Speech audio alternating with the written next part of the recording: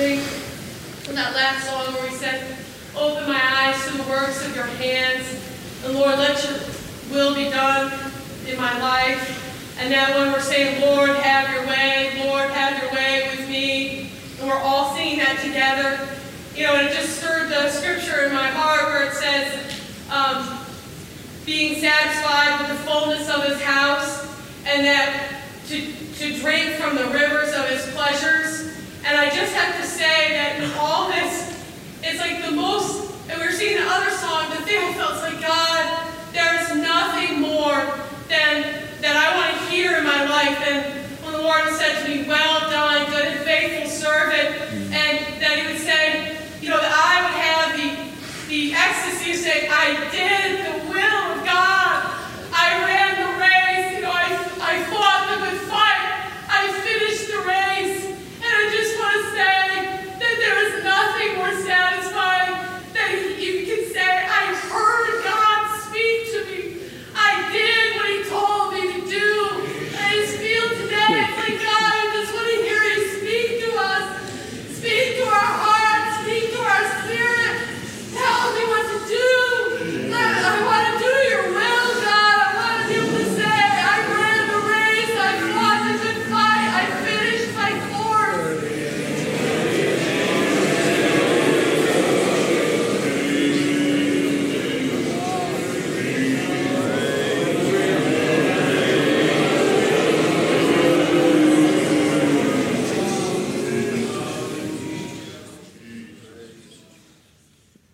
And the feeling, the spirit you feel is something try to be loose in our heart. Amen. Something is try to get to this place, amen, that we can say, that your will be done in my life. And it's a scary place to be. I know I can feel it, somebody's flesh struggling, I can feel it. Because I've been there so many times. But the fear that I feel now, it's a fear that somebody will not say that. Let your will be done in my life. And God is passing through Jericho. And he's not stopping in Jericho. Amen. Amen. And this song that we sing, it's so foreign to me for the first 27 years in my life. I had it all together. I drove the car. I knew it all. Hit a tree here, damage relation here, make problems over here. Not too bad. I'm still on the road, And for 27 years, these words that we're singing today was foreign language for me. I surrender all. I grew up, you can't surrender. It's a reproach to surrender. Amen. Your will, somebody else's will be done in my life and my independent, full of dreams life. It's been another language. But you see, I'm sitting today and remember a cold night in September of 1984 in somewhere around 8 o'clock in a phone booth in Colorado. It was cold already. And I called the number that I received of somebody I met named Brother Carl. And he wasn't home. So his wife gave me Brother Tony's number. I was just traveling in the United States, driving still my own life. And Brother Tony got on the phone and we talked and we had such a good talk together. But Brother Tony never said anything. Maybe you want to come visit in Rehoboth? I met these people that were so nice, but somebody told me that people in America usually would not invite you to their home. So I didn't expect it. I hoped he will, but I didn't expect it. He didn't know me from anyone. And I was about to hang up the phone. And Brother Tony said, can I say one last thing? And I said, sure. If you ever come again to the United States, why don't you come visit us in Colorado? And it dawned on me. He thought I was in Israel. He thought I was out of reach for the invitation. And he said, in Durango, Colorado? I said, yeah. he said, you are 3 hours from us. Why don't you come over tonight? We want to have you and host you and show you. And this week I thought I was that close to miss the will of God for my life. If the shepherd would not send for the lost one and leave the 99, it was Brother Tony who said, I got one other thing to tell you. Amen. I see something. And he spoke the feeling that was in his heart. I wouldn't be here today. And this week, I thought, it scares me to think how close I was to miss the purpose and the will of God for my life. Amen. I haven't sat in many meetings and many decisions and many this. And it's just an illusion that we can fall into, that we have many meetings and many this. When the shepherd is coming and leave the 99, he's coming for us. And he just gives us an invitation. He doesn't go to the goats. He's going to the sheep, the lost sheep, not the lost goat. Amen. And say, there's something soft in your heart still. Hear the shepherd coming again. Amen. To say, I surrender. Want to come to the flock. And that's my feeling right now. I don't have any big thing to say except I have the same feeling I felt in 1984. When the shepherd reached to me, and I learned somehow to raise my hand, the fear to humble myself, the fear to be vulnerable, the fear so people will see who I really am. I was so afraid, so I didn't know who I was. Amen. I was hiding so well, so I myself didn't know. And I came to a green pasture, and I started opening myself to relationship, and I learned to know who I am. Because I learned to know who he is. And that's my prayer now in this part of the meeting. The year that King Uzziah died, Uzziah the strong, the confidence, I saw my eyes, the prophet's eyes, open up, and they saw somebody sitting high and lifted up. Amen. God, help Uzziah die today. Help King Uzziah die today. Get off the throne. So your eyes can open to see him who's sitting here in our midst of us today, high and lifted up. That our heart will not be afraid to experience what we feel here today and let it take us over. Oh, we sometimes got the Holy Ghost when we were young on this, but I think today the Holy Ghost want to get us. He want to get over us and immerse us and bring us to the sheepfold.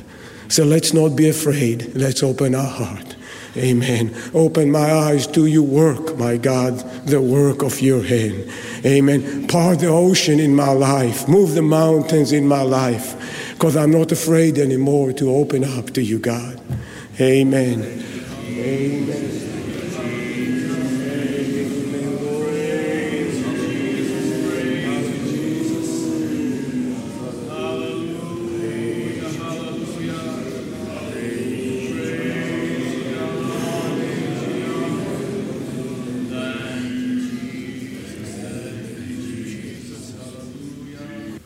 You know, as the presence of God has been moving on us today,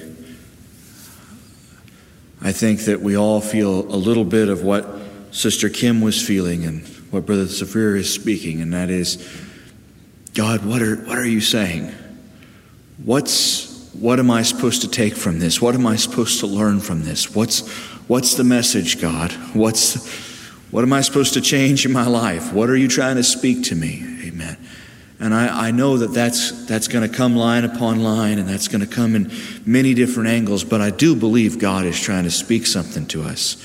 Amen. Thank you, Jesus. Lord, speak it. Amen. God, make it clear. Lord, in Jesus' name, God.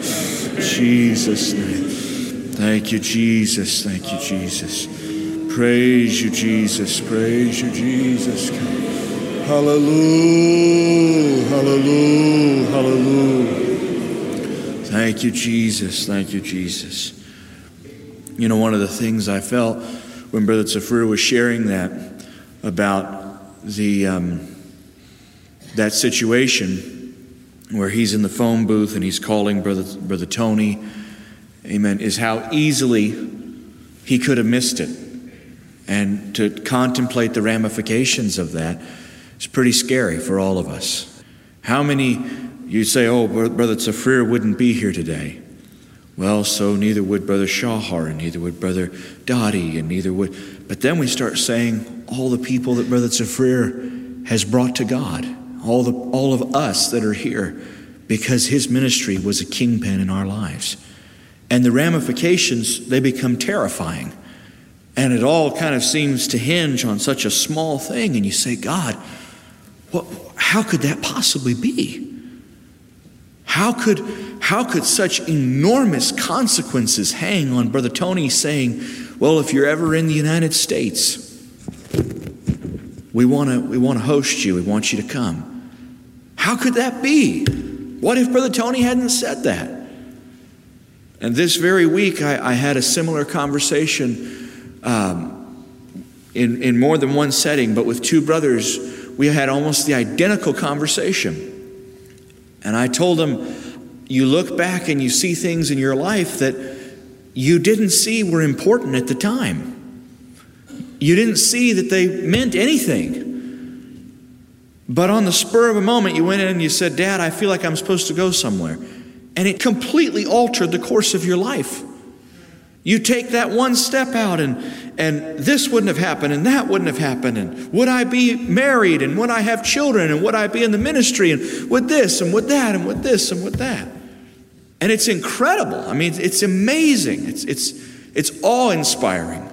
But what scares you is, God, how many of those things are we missing? When we feel like we're caught, when we feel like we're kind of bogged down in the mire, and we're not going anywhere, we're not gaining any ground.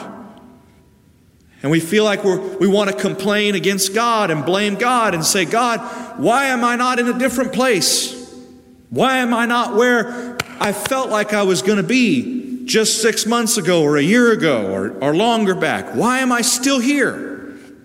And maybe the Lord would point to just those kind of things in our life, small, tiny things where we had a choice, we had an opportunity, we had a window, we had a door, and we didn't walk through it.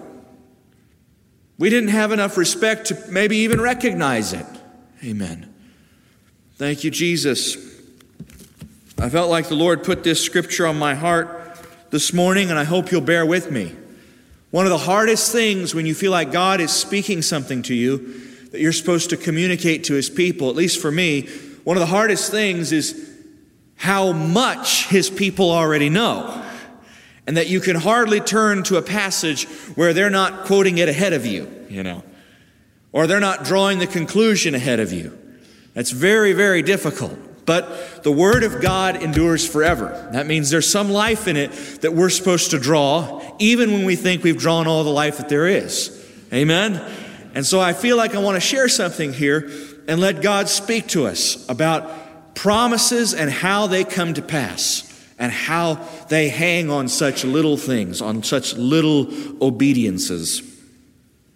Now Abraham was old and advanced in age, and Yahweh had blessed Abraham in every way.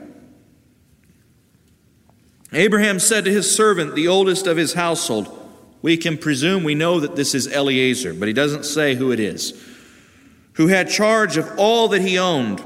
He said to him, please place your hand under my thigh, and I will make you swear by Yahweh, the God of heaven and the God of earth, that you shall not take a wife for my son from the daughters of the Chaldeans among whom I live.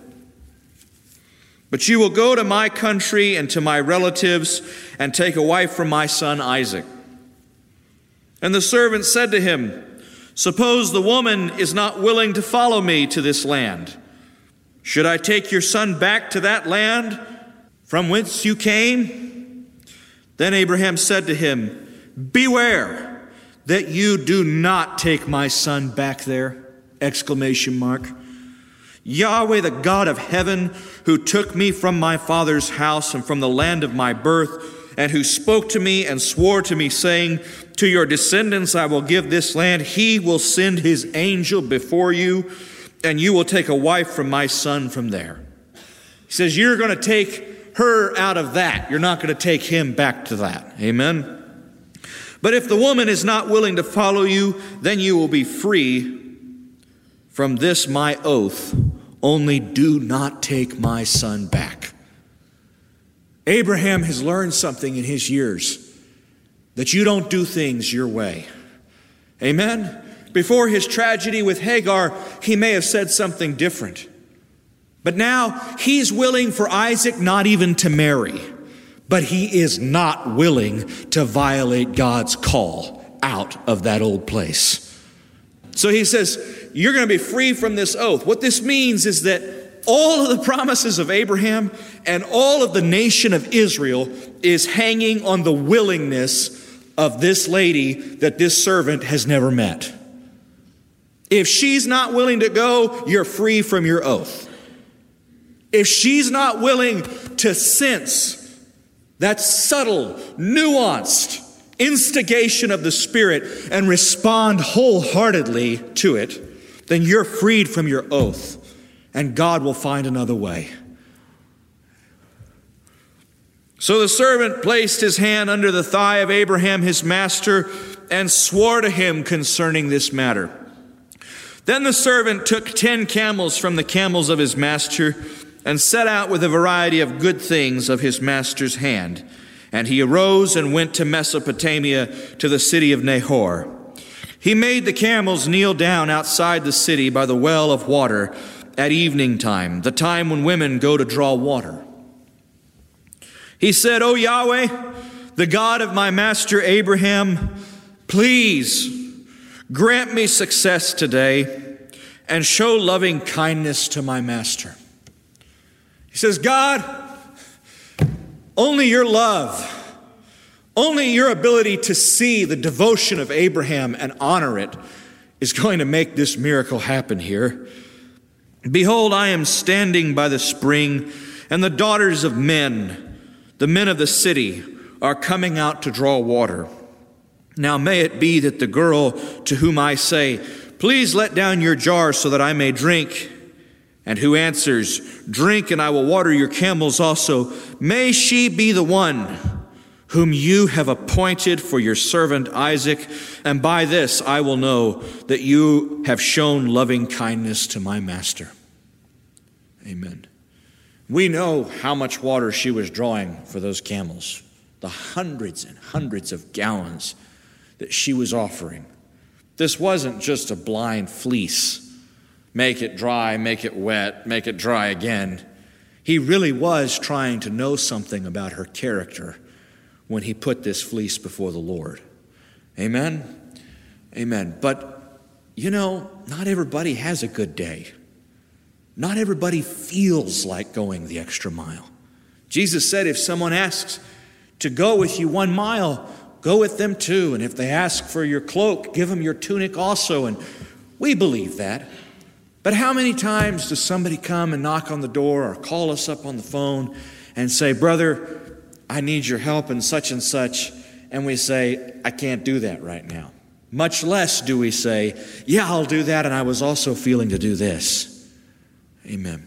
The entire promise of Abraham and all the nation of Israel rested on this woman, and she didn't know it. Amen. She had no clue. No more did Mary have any clue. Amen. No more does anybody have any clue when they're going about their ordinary service. Did Zechariah have any clue when he went into the temple to offer his custom service? Amen. Thank you, Jesus. Amen. And the thing that gets me is, what if she hadn't? She would have never known. She would have never known what she missed. She would have never known when she walked up to that man and had that exchange one step removed from the immediacy of God's prompting. She would have never known what she was missing. Now we know the Apostle Paul tells us that we should be careful how we interact with people, because in this way some have entertained angels. And we know that the Lord promised through Abraham that he was sending his angel ahead of Eliezer. So this woman was, in a sense, entertaining an angel. Amen. But she didn't know. And we don't know. Amen. But God knows that the seed of his promise is going to die in the heart of a person who doesn't have this sort of readiness and attitude. It's not just a mystery. It's not a fluke, even on God's part. He is certain, he is positive that if he gives his gifts, if he gives his promises into the hands of someone who doesn't have this state of mind, it is going to be aborted. It is going to be a stillborn promise. It's going to be hard enough for Rebekah to carry in her womb this promise and to bring it to birth and to work through how it's supposed to come to fruition. That's going to be a hard enough task. But he is certain that the person, it's not like on all the other days, Rebekah was a self-centered, self-absorbed daydreamer and fantasy dweller, amen, going around in her own space and imagining her own dreams and promises, amen. And then all of a sudden that day, fluke. She did the right thing. That's not what happened. That was an ordinary day. That was not an exceptional day. That was an ordinary response. That was not a fluke response. That was what was coming from her heart. She didn't think about it. She didn't calculate it. She didn't contemplate and weigh whether this was worth her selfish while. She just said it. Yes, sir, and let me draw water for your camels also. And the entire promise of the ages was pivoting on that response. O Yahweh, amen.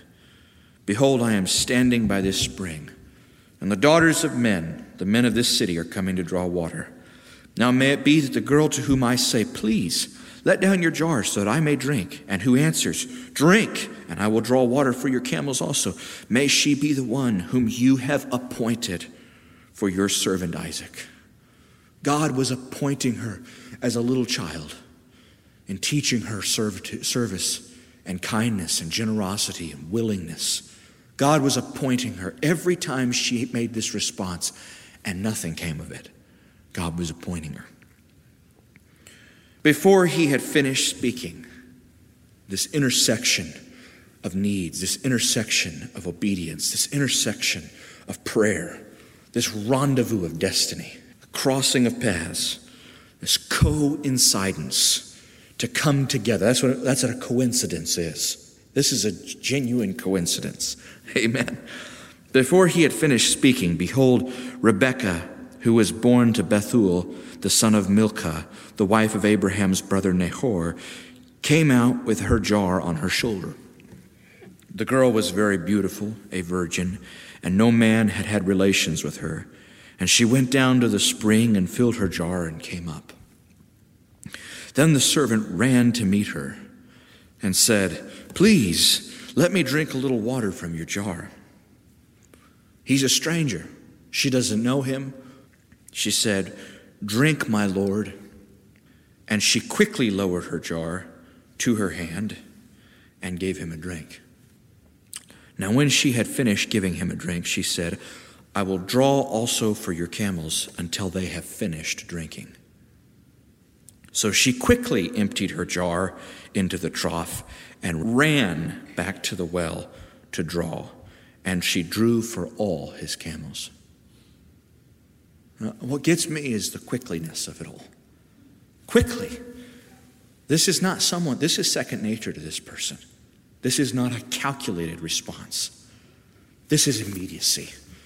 This is spontaneous. This is how she thinks. This is how she lives. Meanwhile, the man was gazing at her in silence. God was watching. He was standing there saying, oh my God, I can't believe that this is even possible. I asked for something, but this is more than what I was expecting. I know this is you, God. Meanwhile, the man was gazing at her in silence to know whether Yahweh had made his journey successful or not. He's not egging her on. Good girl, that's a way. Now don't get tired. This could be important. Amen. He's just watching, just taking it all in. Lord, is this what it looks like? Amen. How many times is God's promise standing that close to us, gazing at us in silence? And we say, God, speak to me. God, encourage me. God, do something. But he's just quiet. He's just watching to see if there's follow through, to see if there's diligence, to see if we're going to grow weary in well-doing. When the camels had finished drinking, the man took a gold ring weighing 1/2 shekel and 2 bracelets for her wrists weighing 10 shekels in gold. And he said, whose daughter are you? Amen. Isn't that the question? Amen. Who's brought you up this way? Please tell me, is there room for us to lodge in your father's house? She said, I am the daughter of Bethuel, the son of Milcah, whom she bore to Nahor. Again she said to him, we have plenty of both straw and feed and room to lodge in. Then the man bowed low and worshiped Yahweh. He's seen what he wants to see. Still, she doesn't know. But he says, blessed be Yahweh, the God of my master Abraham, who has not forsaken his loving kindness and his truth toward my master. As for me, Yahweh has guided me in the way to the house of my master's brothers. Then the girl ran and told her mother's household about these things. Now Rebekah had a brother. Now we know who she is. Now Rebekah had a brother whose name was Laban. And we know what Laban is going to be like in the future. And Laban ran outside to the man at the spring. When he saw the ring and the bracelets on his sister's wrists, and when he heard the words of Rebekah, his sister, saying, this is what the man said to me. He went to the man, and behold, he was standing by the camels at the spring. And he said, come in, blessed be Yahweh. Why do you stand outside, since I have prepared the house and I have a place for your camels? So the man entered the house. Then Laban unloaded the camels, and he gave straw and feed to the camels, and watered to wash his feet and the feet of the men who were with him. But when food was set before him to eat, he said, I will not eat until I have told my business. This is the servant, Eliezer. He says, no, we're not here for niceties. Amen. We need to get right down to business. I will not eat until I have told my business. And he said, speak on. So he said, I am Abraham's servant. Yahweh has greatly blessed my master, so that he has become very wealthy, and he has given him flocks and herds and silver and gold and servants and maids and camels and donkeys. Now Sarah, my master's wife, bore a son to my master in her old age, and he has given him all that he has. My master made me swear, saying, you shall not take a wife from my son, from the daughters of the Canaanites, in whose land I live. But you shall go to my father's house and to my relatives and take a wife from my son. I said to my master, suppose the woman does not follow me. He said to me, Yahweh before whom I have walked will send his angel with you to make your journey successful. And you will take a wife for my son, from my relatives, and from my father's house. So Abraham, we hear a little different part of the story here. We hear something he said also.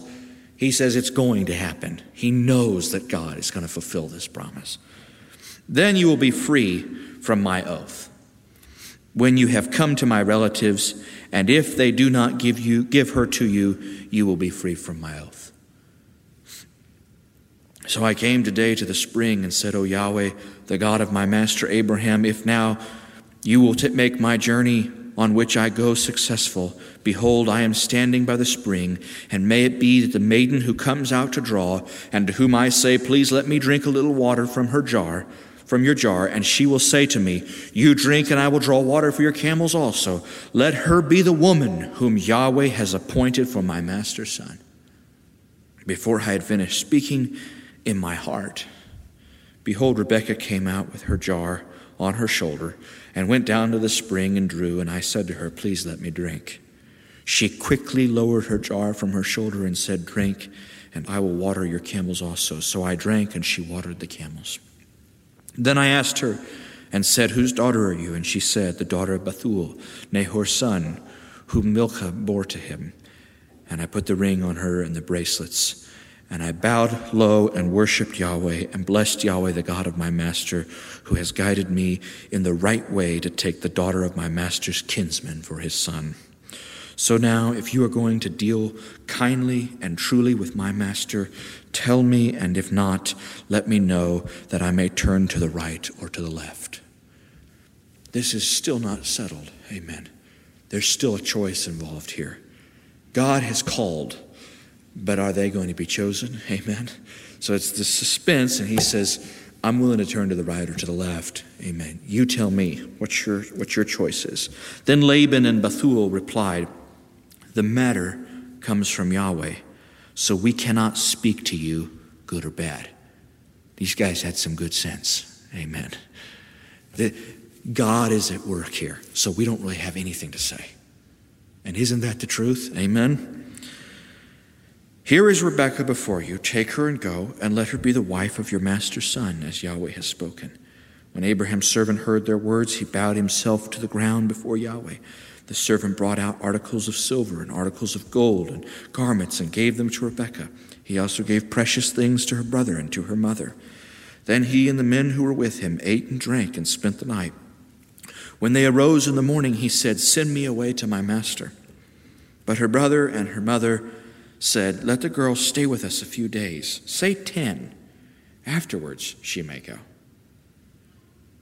We can imagine how this might have gone because we know who Laban was. Do you remember the story of Laban? Yeah, you can have her, but, say 7. Amen. Say 7 more. Amen. So he says, let her go, but let her stay just a little bit. Amen. We know God's involved. We don't really have anything against it, but let's just slow this down a little bit. Let's just bring this down to a pace that we can all feel okay about. Now, right there is human nature speaking. That is the way we respond to God. Now, this is exactly what Rebekah didn't have. She had quickly and immediately. But he has, let's slow this down a little bit. We know God's doing something. Amen. Don't we? Don't we, Mom? Don't we, Rebekah? Okay, so we're all on board. But let's slow this down because we don't want anything to go too fast. Why do you think people try to slow God's pace down?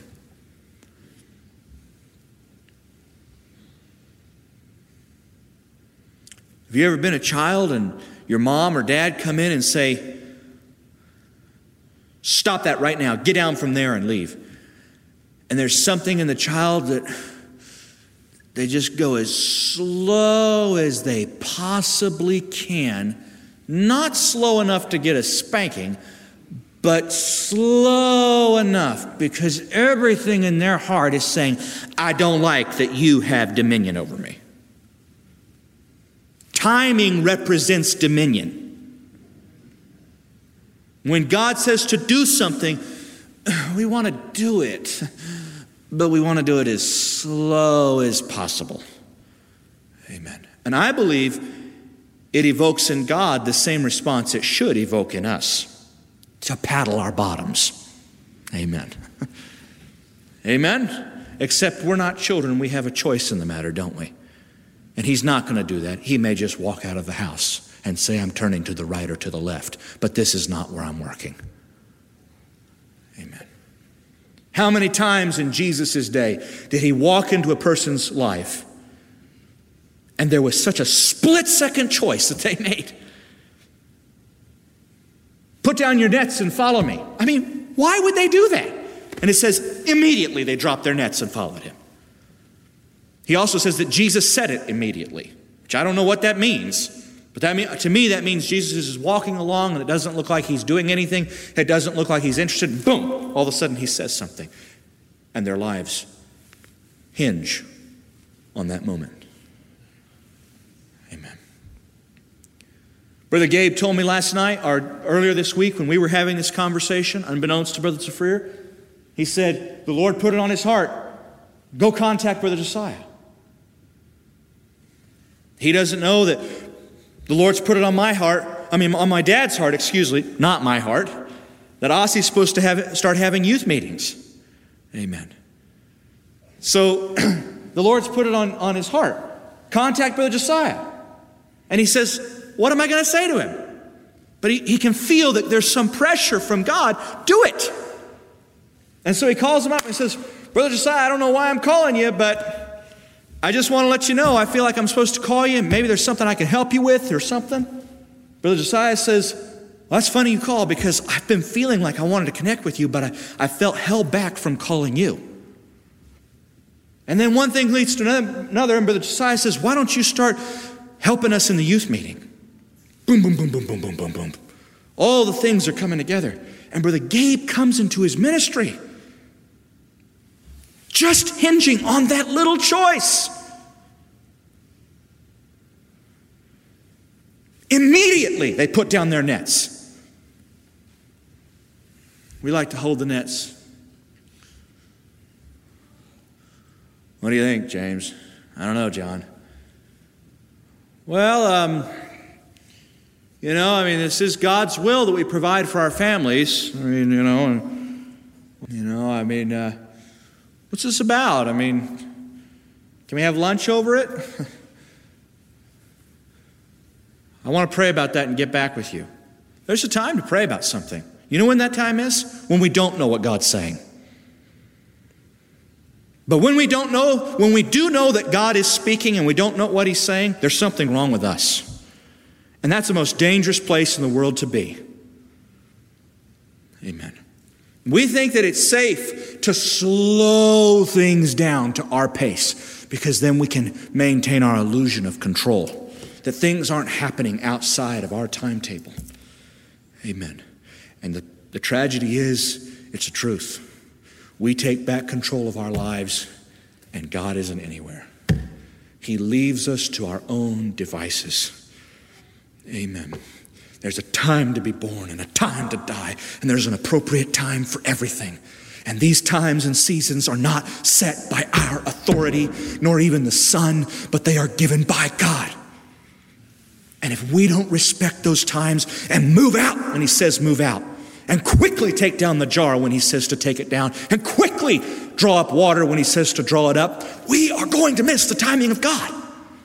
And it's not going to be a fluke. It's going to be because it reveals something about our attitude towards submission. We don't want to be in submission to God and his timing. We want to feel like things are under our control a little more. So let's just slow this back down. Amen. I think of all the times, I cannot tell you how many times God has spoken something to my dad. And he will share it with one of us. And we're thinking, yeah, this is a good idea. And then the next thing's out of his mouth is, okay, so let's do this Friday.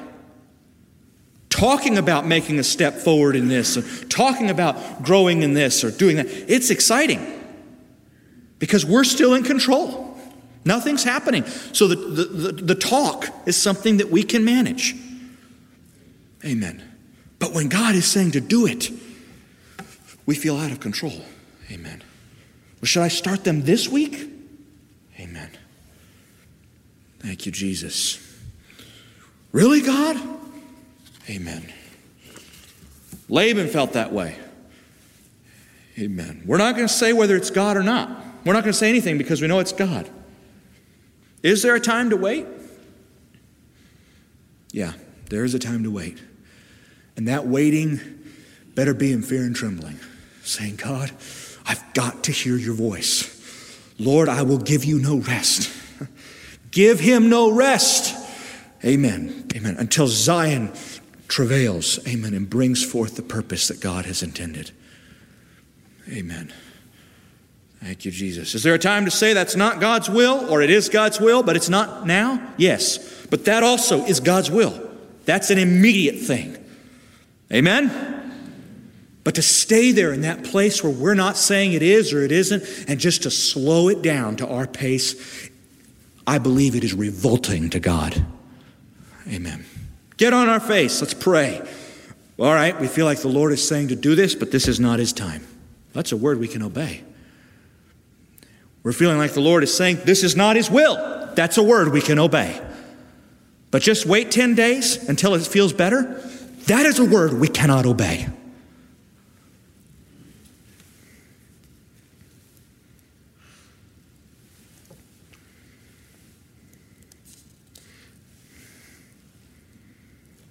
But her brother and mother said, let the girl stay with us a few days. Say 10.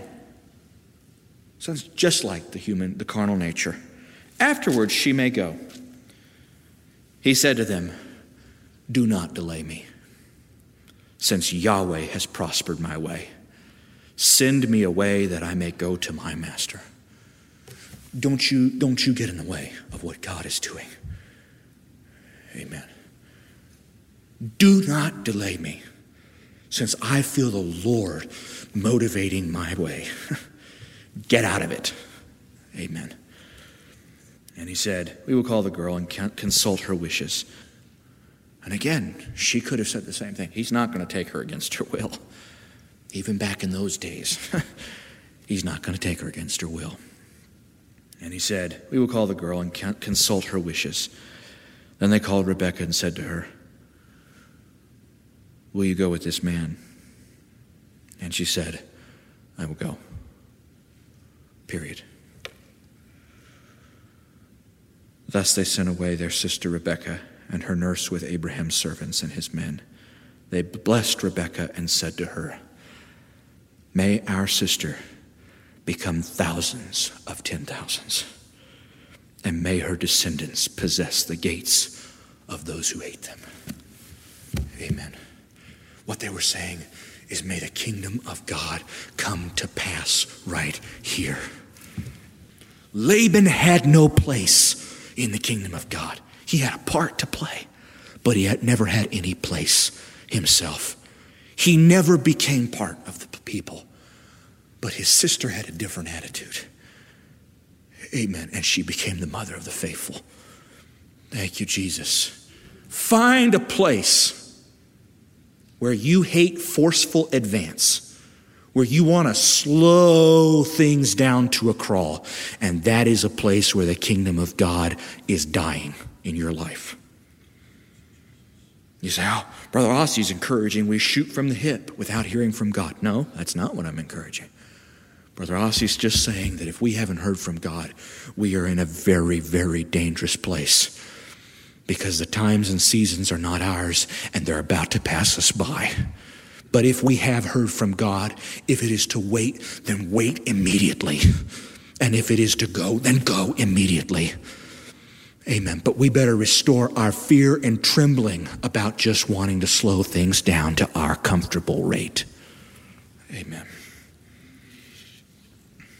From the days of John the Baptist until now, the kingdom of God suffers violence, and violent men take it by force. The law and the prophets were proclaimed until John. Since that time, after John the Baptist, the gospel of the kingdom has been preached, and everyone is forcing his way into it. Amen. You're not part of the gospel. You're not part of what God is doing. Amen. The prophet Malachi heard from the Lord, and he says, go on the rampart, stand out there on the pinnacle and look, because the word of God, the vision is coming. It hastens toward its goal. Wait for it, and it will come. Amen. Thank you, Jesus. But when it comes, you better jump on board. You better jump on it, because it's going to keep going right past you, and it's going to find somebody who will do just that. somebody who will immediately take down their jar, someone who will immediately offer to draw water for the camels. Amen. Someone who will be diligent and zealous and timely, even when they don't know God is standing by watching in silence. Amen. In the book of Numbers, the 14th chapter, we know the story of how all of the nation of those once enslaved Israelites, all of them, all of their 40 years of wandering, or however long it had been at that point, it wasn't 40 years, but it was years. All of their trials, all of their lessons, all of the bloodshed, all of the cost of this great journey, it all boiled down to one moment, one night. And the Lord said, cross the Jordan right now. They waited 24 hours. No, it wasn't even that. They waited 12 hours. They said no for 12 hours. God's not that kind of God. He's long-suffering, not willing that any should perish. Do not count the long-suffering of our God as slackness, but he's being patient towards you. And that's true for 20 years. But then there comes a point where God is done. He is sick and tired. He is fed up with all the excuses and all the unnecessary delay. And he says, cross tonight or there will be consequences. But sometimes he doesn't even say, or there will be consequences. He just says, cross tonight. Amen. And it's time to leave it all behind or to be caught in it forever. Amen. And they wailed, they said no, and 12 hours later, they got up in the morning, they said, let's sleep on it. Amen. You know, I just want to sleep on this. 12 hours later, they woke up and they all gathered to Moses and they said, Moses, we're ready. That's what it says. In the morning, however, they rose up early. Come on, guys, get up, kids. Let's go. We missed it last night. Hurry, come on, let's go. They rose up early and went to the ridge of the hill country saying, here we are. I know we're late, but better late than never. No, that's not true. Here we are. We have indeed sinned, but we will go up to the place which Yahweh has promised. We know. Okay, don't even say it, Moses. We know, we're late, but we're here. Amen. And Moses says, do not disobey Yahweh this way. Obedience to God is more about timing than it is even about what you're doing sometimes. Do you understand that? The Lord told him, cross the Jordan. But the next morning, it would be disobeying God to cross the Jordan.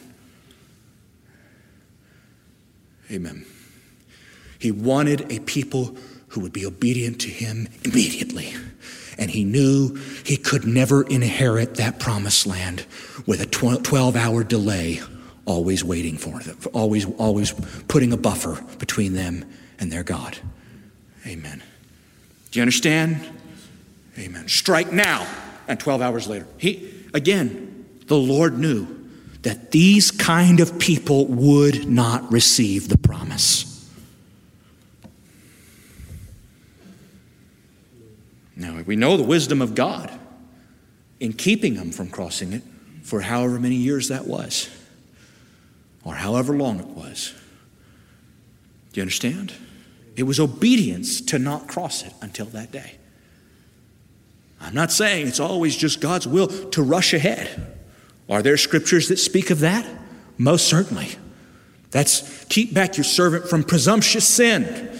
Let them not have dominion over me.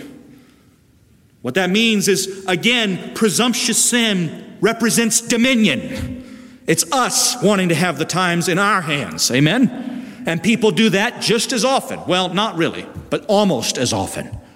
People want to dig their heels in and drag this out, even when they know it's God's will. Because they don't want to feel like they've completely lost control. But the presumptuous sin is the same way. Those who move on ahead, as John said. Amen?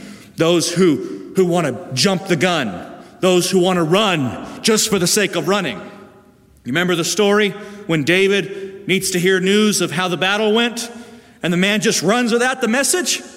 My dad's ministered that my whole life.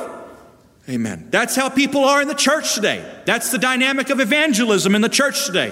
Run, run, run, run, run. And they have no message. They haven't heard from God.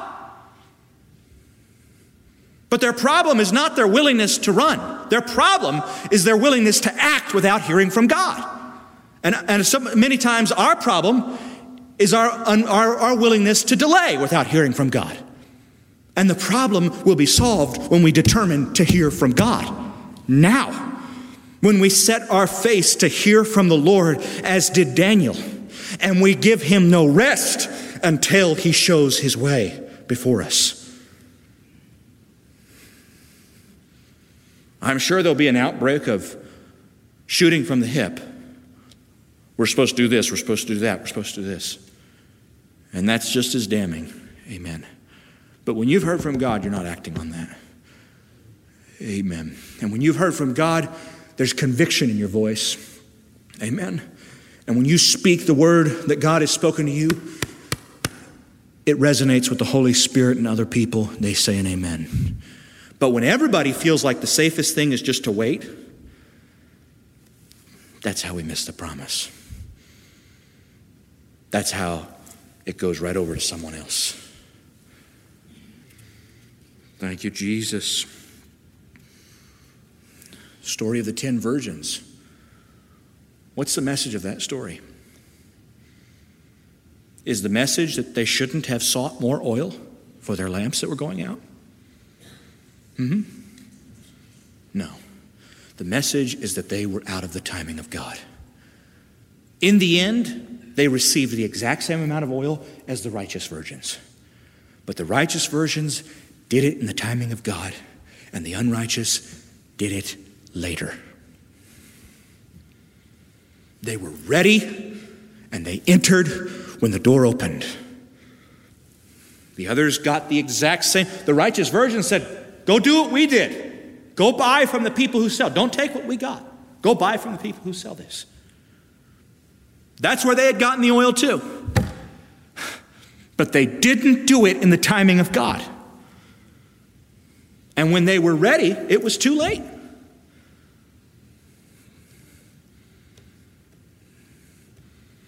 So the righteous entered while the foolish were gone. The wise, wisdom, amen. For this reason it says, awake, you sleeper, arise from the dead, and Christ will shine on you. Therefore be careful how you walk, not as unwise men, but wise. And what is this wisdom? We believe wisdom is to bring it down until we understand every facet of it, to divide it and conquer it. This step, this obedience is too big, God, so let's reduce it down to something that I can get my mind around. Let's chop it up into tinier and tinier pieces so that I can fit my little mind around it, and then I feel like I'm in control, and I call that wisdom. But that's not the wisdom Paul is speaking of in Ephesians 5 right here. He says, be careful how you walk. He just told him to wake up. Then he says, start walking, get out of your bed and start walking. But be careful how you walk. Don't walk as unwise men, but as wise men, what is this wisdom? Making the most of your time, or literally redeeming the time, because the days are evil. Foolishness is the foolish virgins who don't realize that the timetables are not in their favor. But wisdom is to recognize timing, more than to plot a perfect strategy, more than to get all our ducks in a row. Wisdom is to see the opportunity and seize it before it passes by. The great generals of armies, they do not win their decisive battles when everything goes exactly according to their planning that took months and sometimes years to plot out. They win their decisive victories when in a split second they see a soft spot and they move in the timing that it requires. Amen. So foolishness is delay. Wisdom is to know that we better redeem this time. We better get this time out of the enemy's hands and start using it for our own good. Amen. Thank you, Jesus. So then do make the most of your time because the days, he says, do not be foolish. Do not walk as unwise men, but redeem the time because the days are evil. So then do not be foolish, but understand what the will of the Lord is. That's what it all comes down to. Amen. Foolishness is to walk, just to stumble along, waiting. We need to actually get the mind of God and understand what the will of the Lord is and do it. The foolish virgins, they went to get their oil. Did they need oil? Yes. Did they get it from the right source? Yes. Was there anything wrong about where or what they got? No.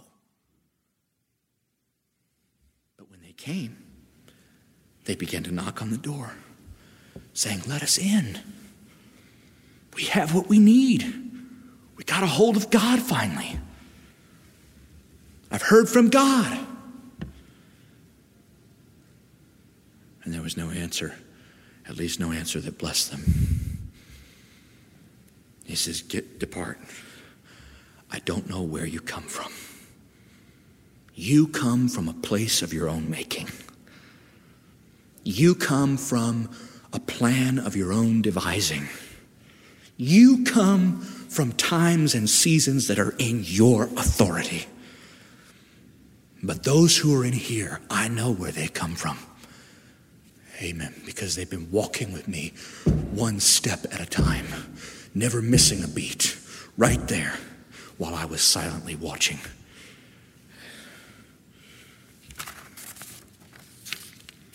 Thank you, Jesus. Thank you, Jesus. Thank you, Jesus. So many times when God shows up to do something incredible, he shows long suffering. But we better learn the lesson and get quick. Amen? Because the day's going to come when our delay is our destruction. We are going to miss out with God. Amen.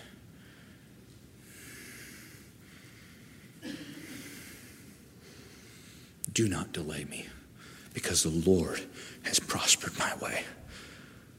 Amen. I stand amidst eternal ways. Get out of the path, because I'm moving forward. Amen.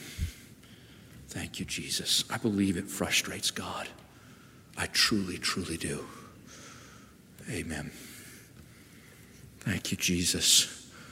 We know the story, of course, when Lot delayed. Amen. Those are the easy ones to recognize because he's in Sodom. And of course we need to get out of Sodom.